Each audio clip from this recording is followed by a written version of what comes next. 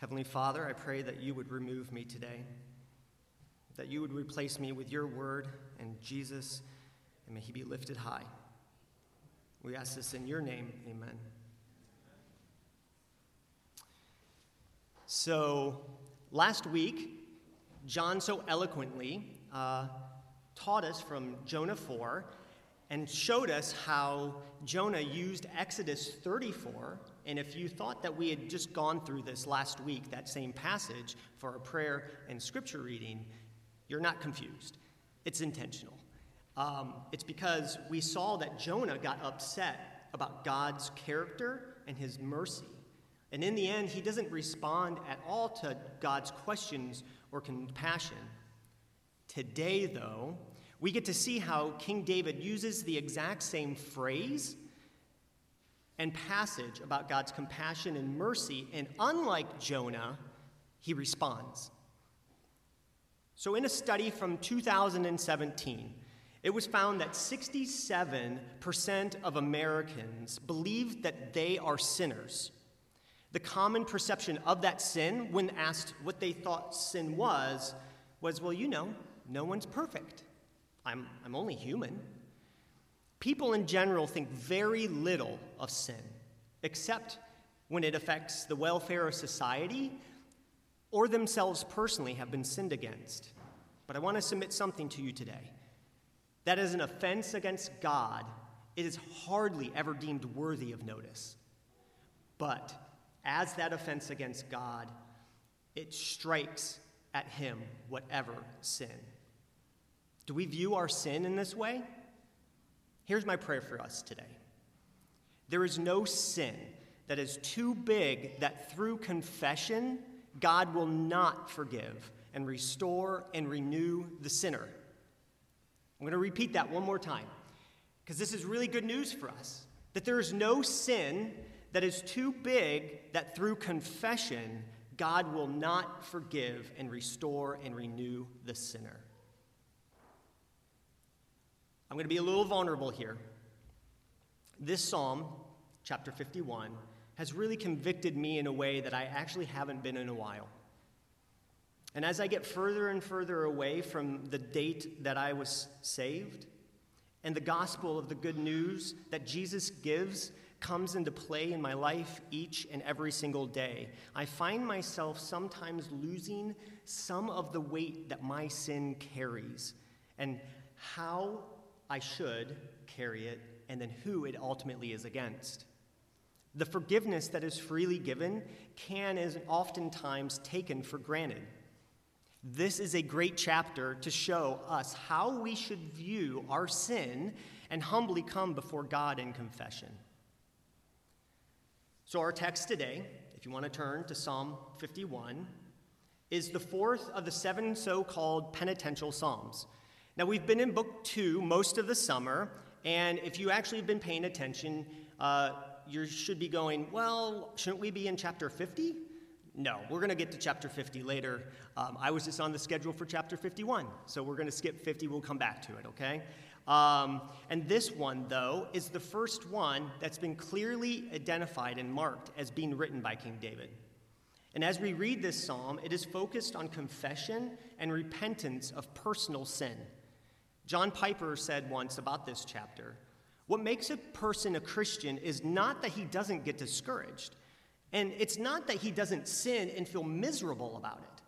What makes a person a Christian is the connection that he has with Jesus Christ that shapes how he thinks and feels about his discouragement and his sin and his guilt. King David has set forth a great example of this that we can model our lives against. And to really get at the heart of this penitential psalm, we must first understand why it was written. Thankfully, for us, King David actually told us when and why it was written. So if you see, right before the song actually begins, it says, "To the choir master, a psalm of David, when Nathan the prophet went to him after he had gone into Bathsheba." So this account is written in great detail in 2 Samuel 11 and 12. And if you'd like to turn there, I'm gonna go a little bit into depth into this, but I'm going to summarize it for us. And from this passage in 2 Samuel 11 and 12, I want us to see and observe two things from these two passages, or two chapters, that will help us really fully understand King David's confession in chapter 51. The first one is this. Observation number 1. Observing David's horrendous and heinous sins. Point number 2, then, is how does God respond to his sin? So, in summary, we'll start with King David's sin. Charles Spurgeon said this about this passage once. Searching through the whole of Scripture, or at least through the Old Testament, I do not know where we have the record of a worse sin committed by one who yet was a true child of God. So let's start with the summary here. It's springtime, which back then was actually the time that the kings went out to war. So instead of going out to the battle, David finds himself in Jerusalem instead of being with the army and the ark and his generals. So he sent Joab to fight the Amorites. Now one day, while David was at home, instead of being out at battle, he was taking a stroll on his roof. And then there he sees a beautiful woman who is bathing nearby. David is really smitten, and he sends someone to figure out who this woman was. And it turns out that it was Bathsheba, the wife of one of David's men, Uriah the Hittite. So David then sends this messenger, and he brings Bathsheba back to him. They sleep together, and Bathsheba becomes pregnant. Now, David was in real trouble now. Upon hearing this information, David began to plot how he could fix the matter without any public shame. Now, David's first idea in doing this was to attempt to have Uriah come back home from the war, from the battle, and to be with his wife, and then he would send him back off to the battle. But that didn't work, because Uriah didn't feel right going down to see his wife while the Ark of the Covenant and the army and his brothers were out battling in the field. So David then tried to get him drunk so that he would go and be with his wife. And then if that would happen, then he could pass the baby off as Uriah's. But this also didn't work. So David finally then decides that he would kill Uriah. The king would do this by sending him into the fiercest frontline battle that Israel had at the time. And to compound things and make this even worse to some extent is the fact that Uriah actually held the letter that inscribed his death sentence on him to Joab. Uriah is killed, and the news is sent to the king and to Uriah's widow, Bathsheba. David finally gets what he wants in the end. He covered it all up, and he covered his sin up, but he left a wake of death and destruction behind him.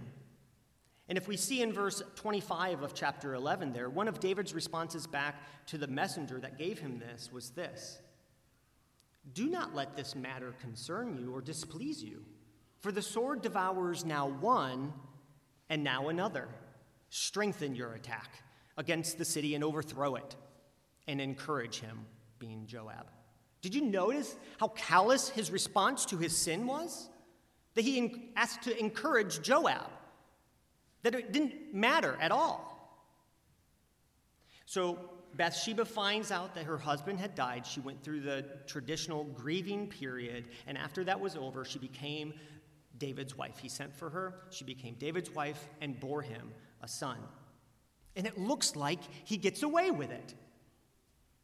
But sin had hardened his heart. One sin had led to another, to another, to another, to another. And all the while, his heart became more and more comfortable with what he was doing because his heart had been hardened. Are we all not like this?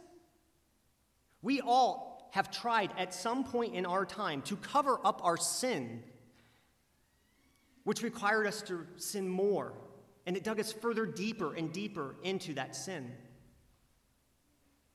While David was trying to publicly or privately take care of this matter, the only person that it mattered that knew was God. God had clearly seen what had transpired and knew all the motives that were happening. And we see that David's actions, what they had done to God in the last part of verse 27. but the thing that David had done displeased the Lord. This leads us now into our second observation. If God is displeased with King David, how will he respond? Well, God sent the prophet Nathan to King David with a parable that entices David to pronounce his own condemnation. And then Nathan says to him, "You are that man," and asks, "Why have you despised the word of the Lord?" David immediately breaks down and confesses that I have sinned against the Lord. Now, what we miss with all of this, just reading through this passage, is that there was actually a lot of time that transpired between the summary of when he slept with Bathsheba, Uriah died, and then Nathan the prophet came. There was at least 10 months. There was a baby that was born. There was no confession on David's part. There was no repentance. There was no softening of his heart. He was so blinded by his own sin that he condemned the exact same actions that he himself had done. But then he finally gets it. And did you notice what his response was? It wasn't justification or rationalizing or even excusing. It was instantaneous repentance. God wasn't just fine, though, sending Nathan to show David his wrongdoings. He had more to actually say to him. And so Nathan says this astonishingly, "The Lord also has put away your sin. You shall not die." Why is this so astonishing? King David sinned against Bathsheba, whom he had defiled, against Uriah, whom he had murdered, against all the soldiers who were murdered at the exact same time, against the friends and relatives of all of those that were slain, against his very own army, whose interests were endangered, against the church of God, who was scandalized. But the most important part, and I promise we're going to get into our text really soon, is what we see in Psalm 51, that it was against God alone and his word. I want to further press into this because if we don't recognize this point, then we don't understand fully how David's response to this can actually happen. We need to reinforce the severity of what King David had done and then the astonishing work that God did that displayed his steadfast love and mercy. King David broke at least 3 commandments. You shall not have any other gods before you. You shall not murder, and you shall not commit adultery. And for those broken commandments, God commanded then severe punishment for them. In Leviticus, in Exodus, and Numbers, the rationale or the verses actually state, if you've killed someone, then you shall be put to death as well. For adultery, Leviticus and Deuteronomy also say this, that if you sleep with another man's wife, that both of you shall be put to death. So hopefully you get the point that there is severe punishment, that King David stands condemned and guilty before a just and holy God, which the law then required a punishment for. Death. Is anyone else confused how God could then say to him, the Lord has put away your sin. You shall not die? Was David special? Was he any different than all of us? How can God be both righteous and the one who justifies murderers, rapists, adulterers, and the list of sins go on that all of us fall into?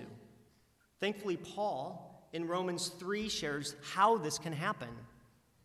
That Jesus Christ, whom God put forward as a propitiation by his blood to be received by faith, this was to show God's righteousness, because in his divine forbearance he had passed over former sins. It was to show his righteousness at the present time, so that he might be both just and the justifier of the one who has faith in Jesus. Paul uses the exact same phrase here. that 2 Samuel has, that God passes over sin because of Jesus Christ. And now we can see how God's response to David, and he passes over his sin. We can now move on into our passage in our text in chapter 51 of Psalm to see then how King David responds to his own sin now that his heart has been softened by God.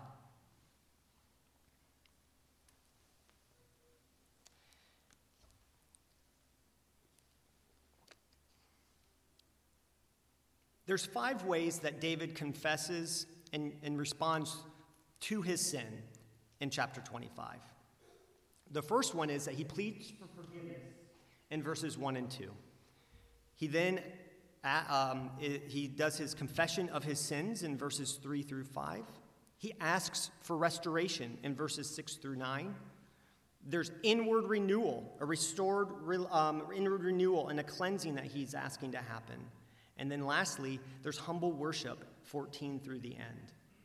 Now, what Psalm 51 describes is what David felt and thought as he laid hold of God's mercy. Some might say that Christians after the death of Jesus do not pray and confess this way, that they shouldn't think and feel this way. I want to tell you something. I don't think that's right at all. In the view of the holiness of God and the evil of sin, it is fitting for us that we appropriate and apply what he bought for us by prayer and confession every day. As Jesus said in Matthew, "Give us this day our daily bread and forgive us our debts as we also have forgiven our debtors." Point number 1. David models a biblical view of how to plead for forgiveness. This is in verse 1 through and 2. You can read along with me. "Have mercy on me, O God, according to your steadfast love. According to your abundant mercy, blot out my transgressions. Wash me thoroughly from my iniquity and cleanse me from my sin." Verse 1 starts with a remarkable phrase, "Have mercy on me." This is a plea of an individual who knows that they are guilty. This is from a person who has no right or claim to ask for pardon. David knows that he has committed multiple heinous crimes that are punishable by death. He now stands condemned in front of an almighty and just God pleading for mercy. Now, what's really interesting here, to get a little nerdy, is that David doesn't use the most common name for God here, which is Yahweh. He actually uses Elohim. This is the very first time that David refers to God in this way in all of Psalms. David feels a distance from God.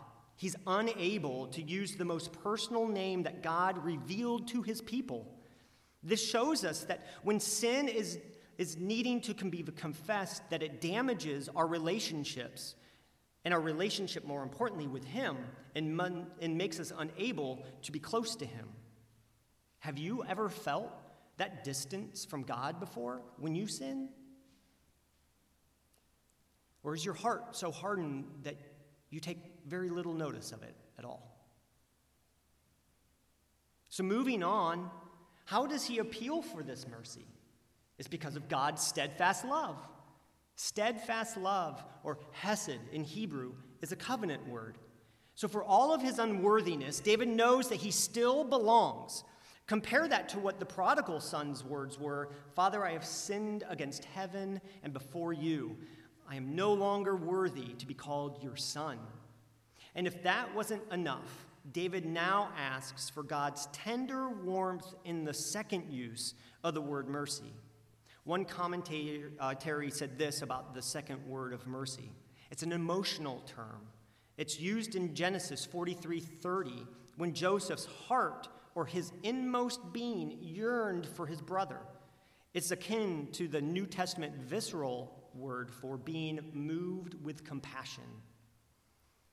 So all of David's pleading here appeals to God's promises of who he is from Exodus 34, 6 and 7. The Lord, a God merciful and gracious, slow to anger and abounding in steadfast love and faithfulness, keeping steadfast love for thousands, forgiving iniquity and transgression and sin. He uses the exact same three nouns that God himself says that he forgives. Did you notice that in verses 1 and 2? Transgression, iniquity, and sin.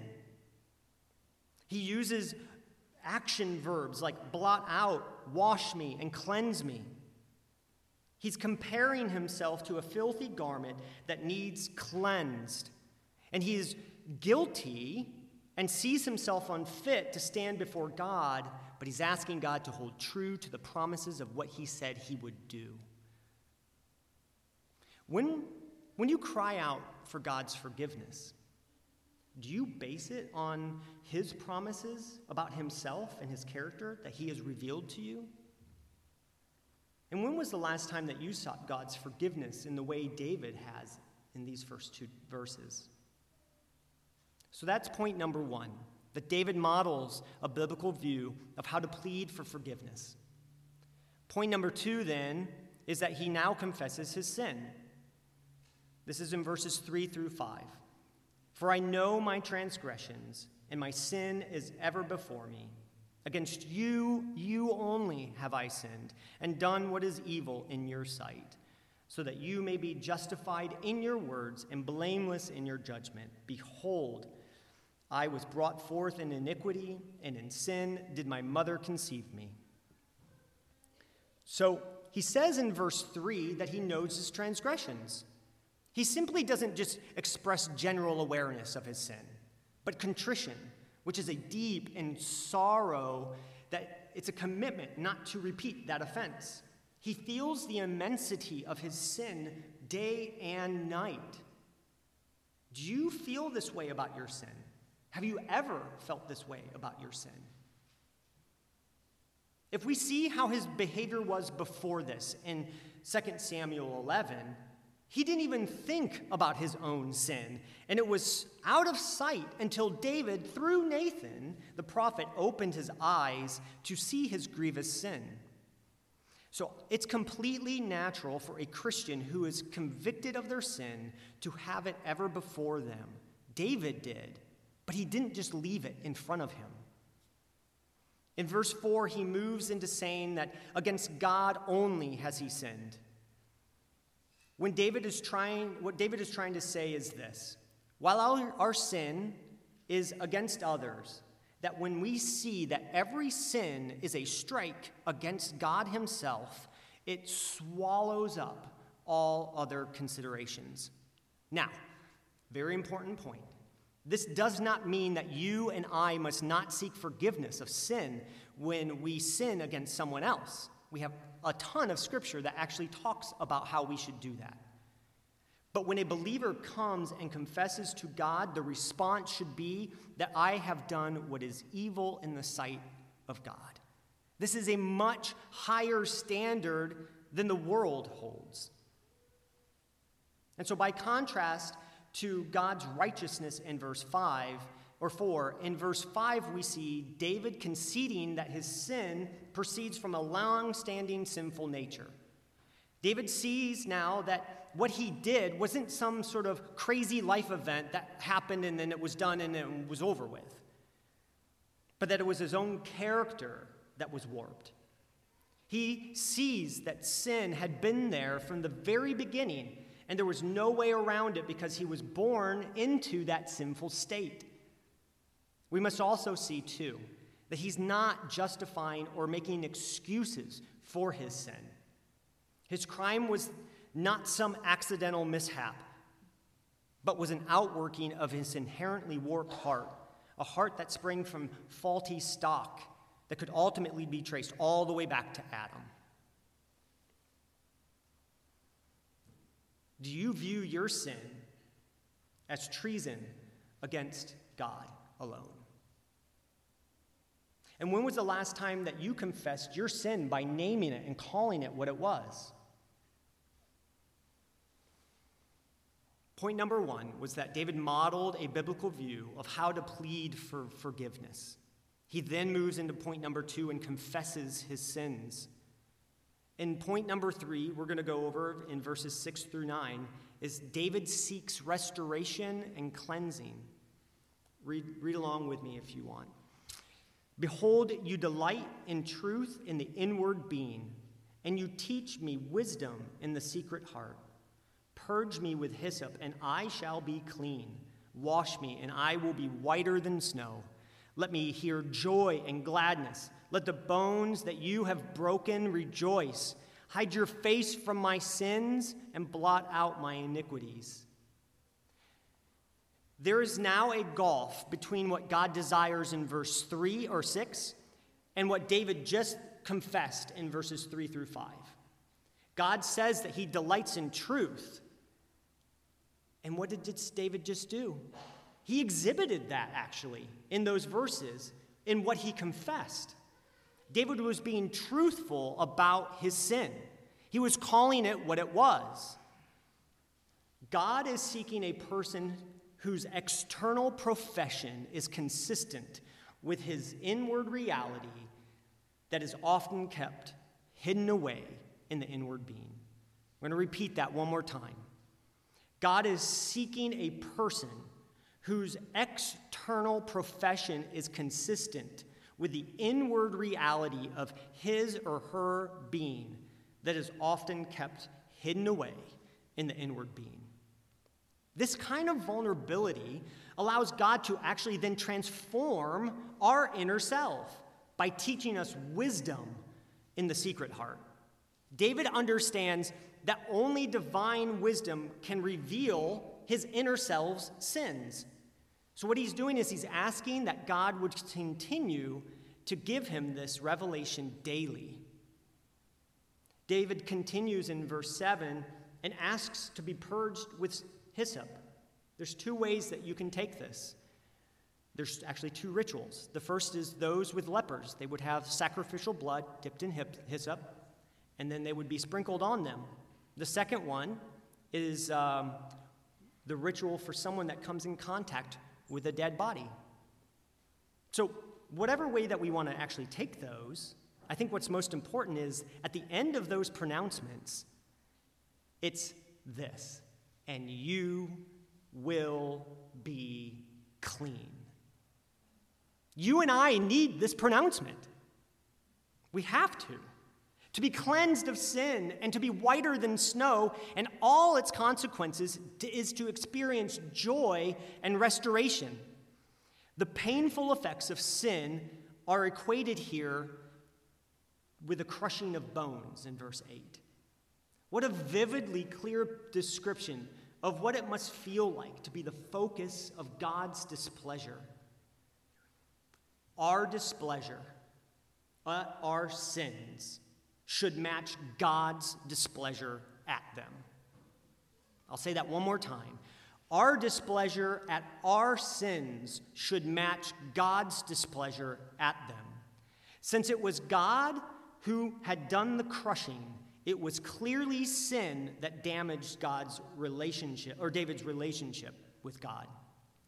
He's seeking restoration with his relationship with God and realizes that it will only happen if God takes the extraordinary step of hiding his face from his sins in verse 9.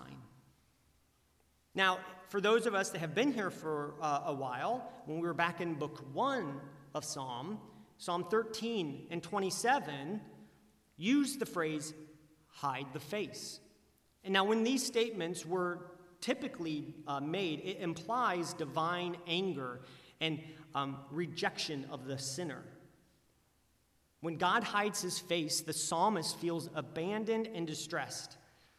David here, though, however, is asking God to hide his face not from David, but rather his sins. God chooses not to take our failings into account, but to blot them out, as verses 1 and 9 state. Such restoration is all in God's hand. Do you ask God to restore the broken relationship that has created a divide between you and God when you sin? Does your displeasure of your own sin and my sin match that of God's displeasure at them? If not, why? Point number 1 was David modeling this biblical view of how to plead for forgiveness. That moved him to point number 2, that David confesses his sins. The one that we just went through, point number 3, was that David seeks restoration and cleansing and receives it. This now leads him, because of our restored relationship with God, we can seek with confidence inward renewal. That's point number 4. That because of our restored relationship with God, we can seek with confidence inward renewal. David knew that he needed to be restored back into a right relationship with God.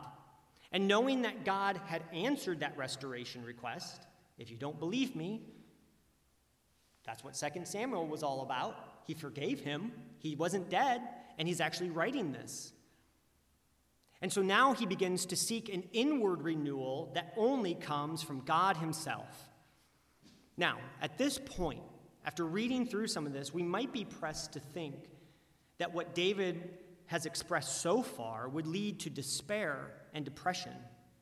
But instead, if you read with me here in verses 10 through 13, it has actually enlarged his praying. Read with me. Create in me a clean heart, O God, and renew a right spirit within me. Cast me not away from your presence, and take not your Holy Spirit from me. Restore the joy of your salvation, and uphold me with a willing spirit. Then I will teach transgressors your ways, and sinners will return to you.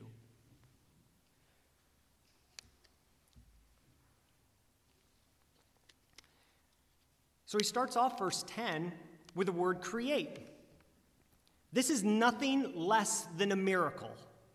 David is asking God to perform a miracle, a supernatural work in his own heart, something that only God can accomplish. The whole of David's spiritual being, as it were, up until this moment, had fallen into moral chaos. And he was in desperate need of a pure heart, a childlike assurance that he could approach his Father with confidence. And only that could come from God and by a work of God. Only God can fix a heart that has been broken by the destructive effects of sin.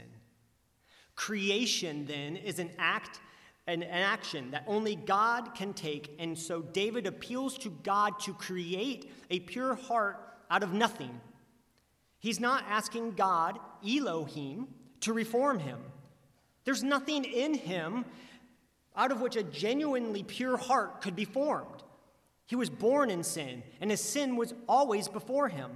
David needs to be a new creation, to have his former self removed. We are all sinners like David, and so this prayer is what we all need. David moves on and continues in verse 11 to ask that the Holy Spirit would not be taken away from him.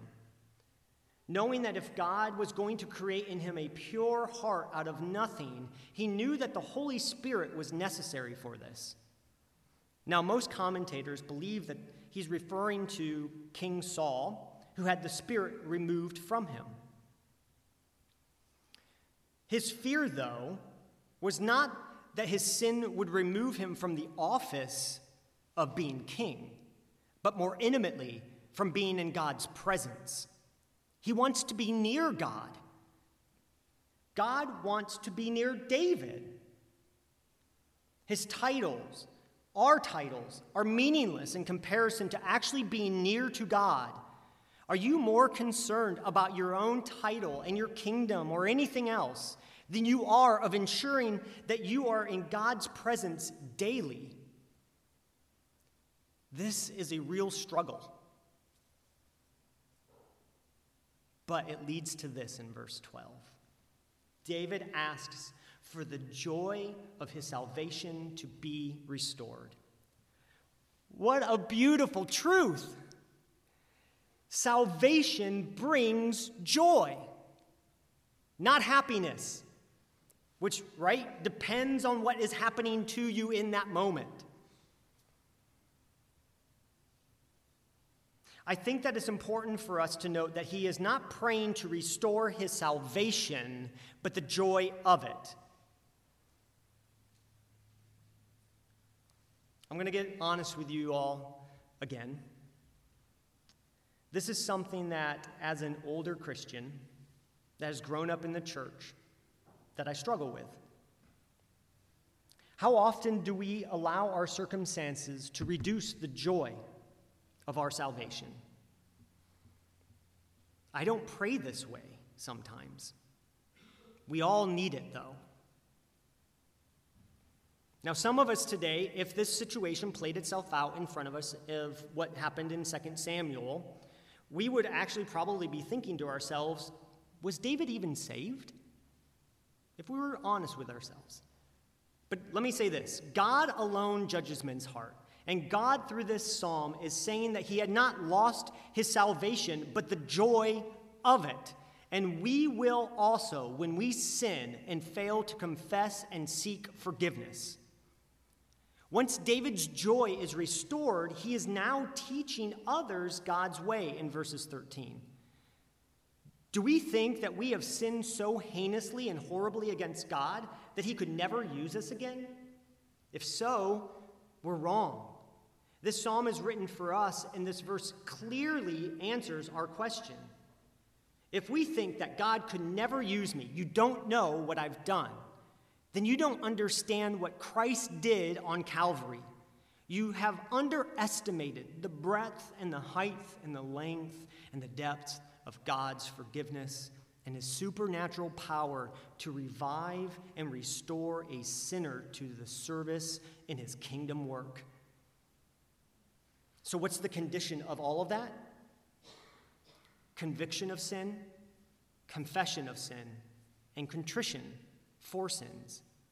God then is able to use our testimony of brokenness and restoration to draw others to himself.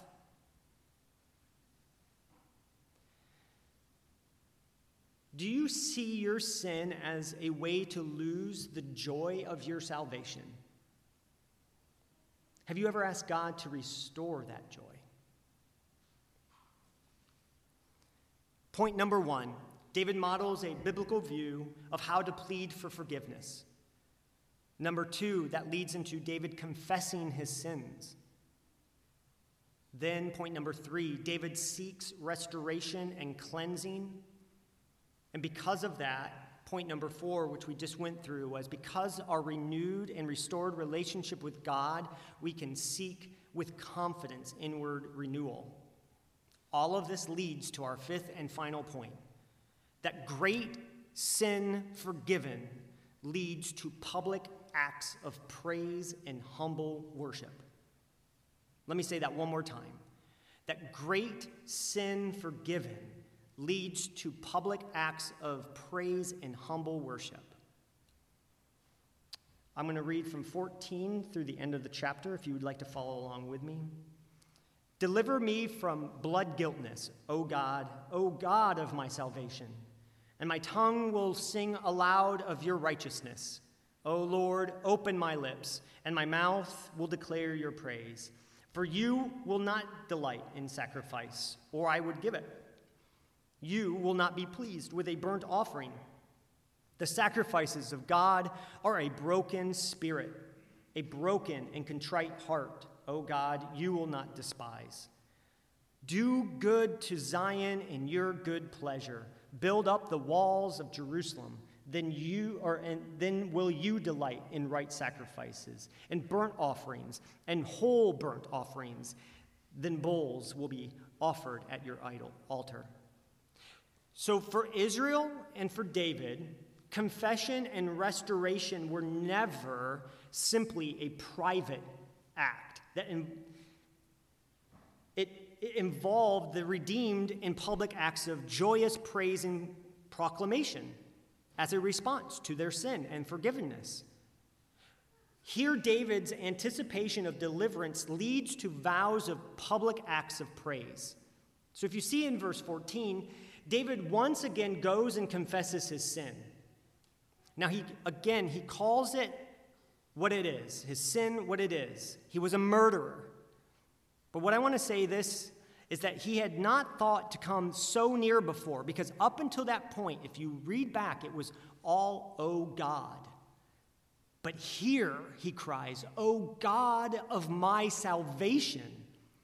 Faith grows by the exercise of prayer. He confesses sin more plainly than in the verses before, and yet he deals with God more confidently. No one but the king can reverse the death penalty. It is therefore a joy to faith that God is our king and that he is the author and the finisher of our salvation. No one but the king can reverse the death penalty. And then here comes the worship in verse 15.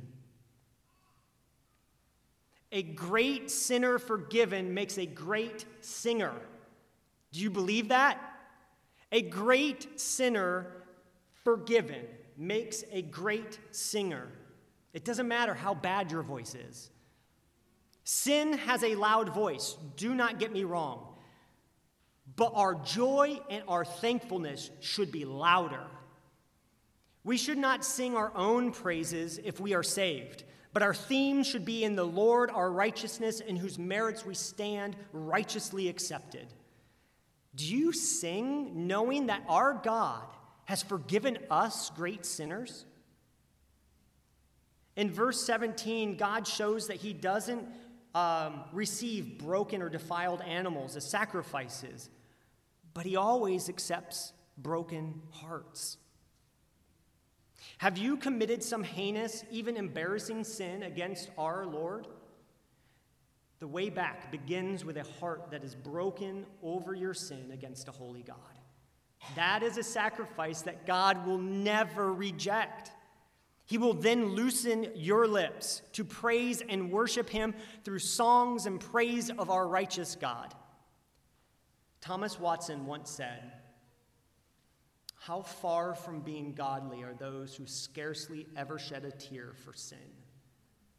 If they lose a near relation, they weep. But though they are in danger of losing God and their souls, they do not weep. How few know what it is to be in an agony for sin, or what a broken heart means." So our passage ends with David now passing from prayer for himself to prayer for others. David knows that his sin had torn down, and now in repentance and restoration prays for the building up. David pleaded for forgiveness, and once he received that, he now prays for Jerusalem. Now, the implication here is that David recognizes the effect that his sin had on his whole nation.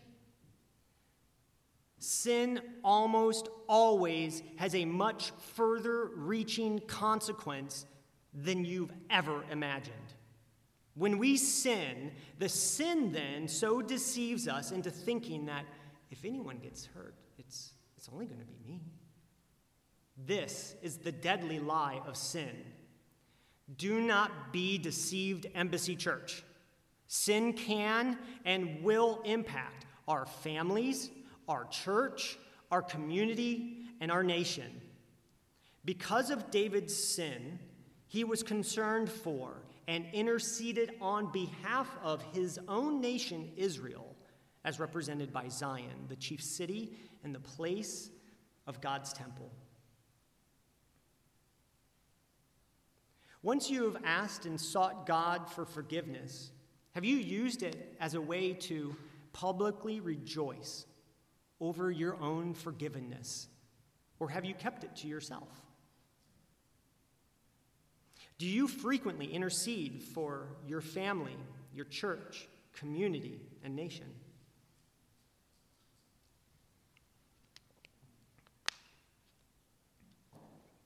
So how do we bring this all together? David was a murderer and an adulterer. Jesus said these two things about those two things. He said, if you have committed hatred against your brother, you have murdered them in your heart. If you've looked at someone lustfully, then you've committed adultery in your heart. Both of those, pronouncement, condemnation, is death. Now, let's just take a brief moment for those of you in the room that might actually, with full conviction, say to me, well, Ryan, I can say rightly that I've done none of these two things before in my life. Okay, so let's lump all of us together then. Paul puts it this way in Romans 3, that for all have sinned and fallen short of the glory of God. So if we are all sinners, what's our judgment? Again, Paul, in a well-known verse, for the wages of sin is death. But the free gift of God is eternal life in Christ Jesus, our Lord.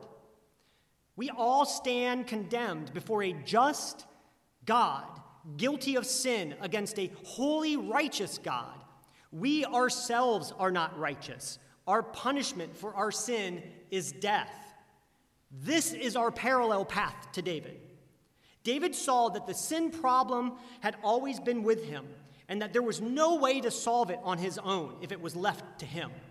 We all, myself included, since sin entered humanity through our first father Adam, it's been something that we've been steeped in from our mother's womb.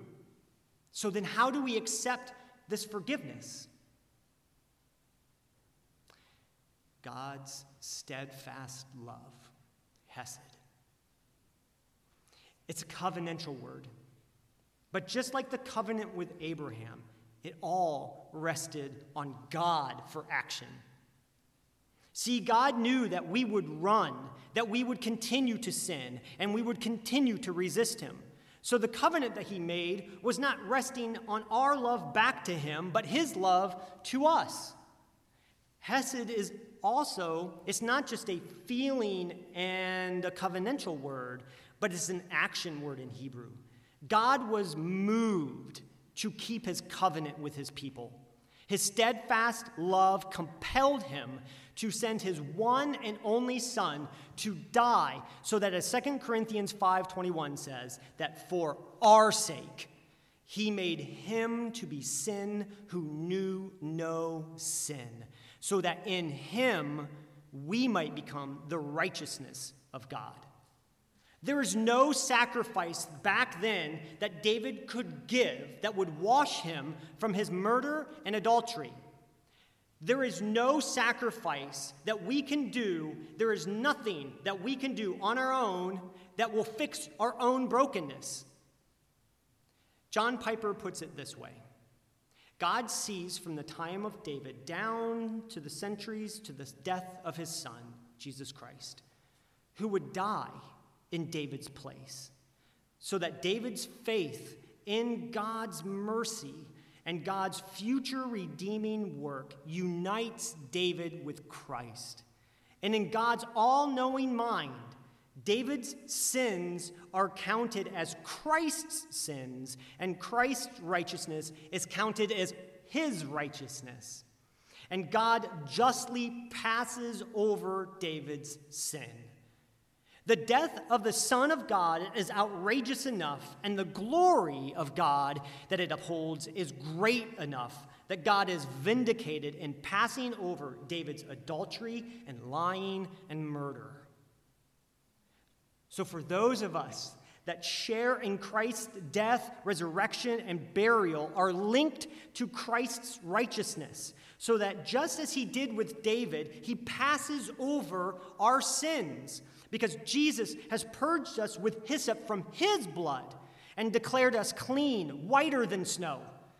We then, with gladness, can come and seek forgiveness freely, daily, knowing that the same God from Exodus that says this about himself, the Lord, a God merciful and gracious, slow to anger and abounding in steadfast love and faithfulness, keeping steadfast love for thousands, forgiving iniquity and transgression and sin. We worship this same God who continually is keeping his steadfast love for us. He has sent his Spirit then, in which we cannot have taken away for those of us that are his. His Spirit came and then sealed God's covenant with his people, us, his people. This is the same Spirit who was there at creation, who still works today to create a new creation in all of us once we believe. This same Spirit is also our helper, who, like the prophet Nathan, can and will be used to convict us of our sin, so that then we can seek God's forgiveness for our iniquity, transgression, and sin. For those of us that believe, we can have assurance that God has passed over our sins and extended his mercy to us. This allows us to freely come before him and seek forgiveness through confession. Don't run from this. Don't just throw out the pat answer of, yeah, I get it. Jesus forgives me. We know the cost that was paid for our sins. God asks us to seek forgiveness, to be restored into a right relationship with him, to be renewed, and to worship him forever. Now, if you don't know this for yourself, I plead with you. Know that there is no one who is sinless. And may God crush you to have the same displeasure he has for your sins, so that you can see the sin you have committed are against him, and that there is a punishment for all, unless we freely accept his mercy according to his steadfast love that he displayed on the cross, where his son took yours and my sins. Accept his mercy that compelled him to forgive you. Rejoice in the fact that Jesus' righteousness is now yours. We are new creations, and we can now sing of his greatness because his forgiveness of our sins. And like David, he passes over our sins, which then brings us the joy of our salvation. Let's pray. O God, our merciful Father, by your holy law do you work in us to the true knowledge of our sin, that our heart may be repentant and that our soul humble before you. Blot out our iniquities with the blood of your Son. Cleanse our souls from the dark spots with which we have soiled them, and comfort us with the assurance of your grace. Build your church with us and our children, that your name may be glorified by many generations. Amen.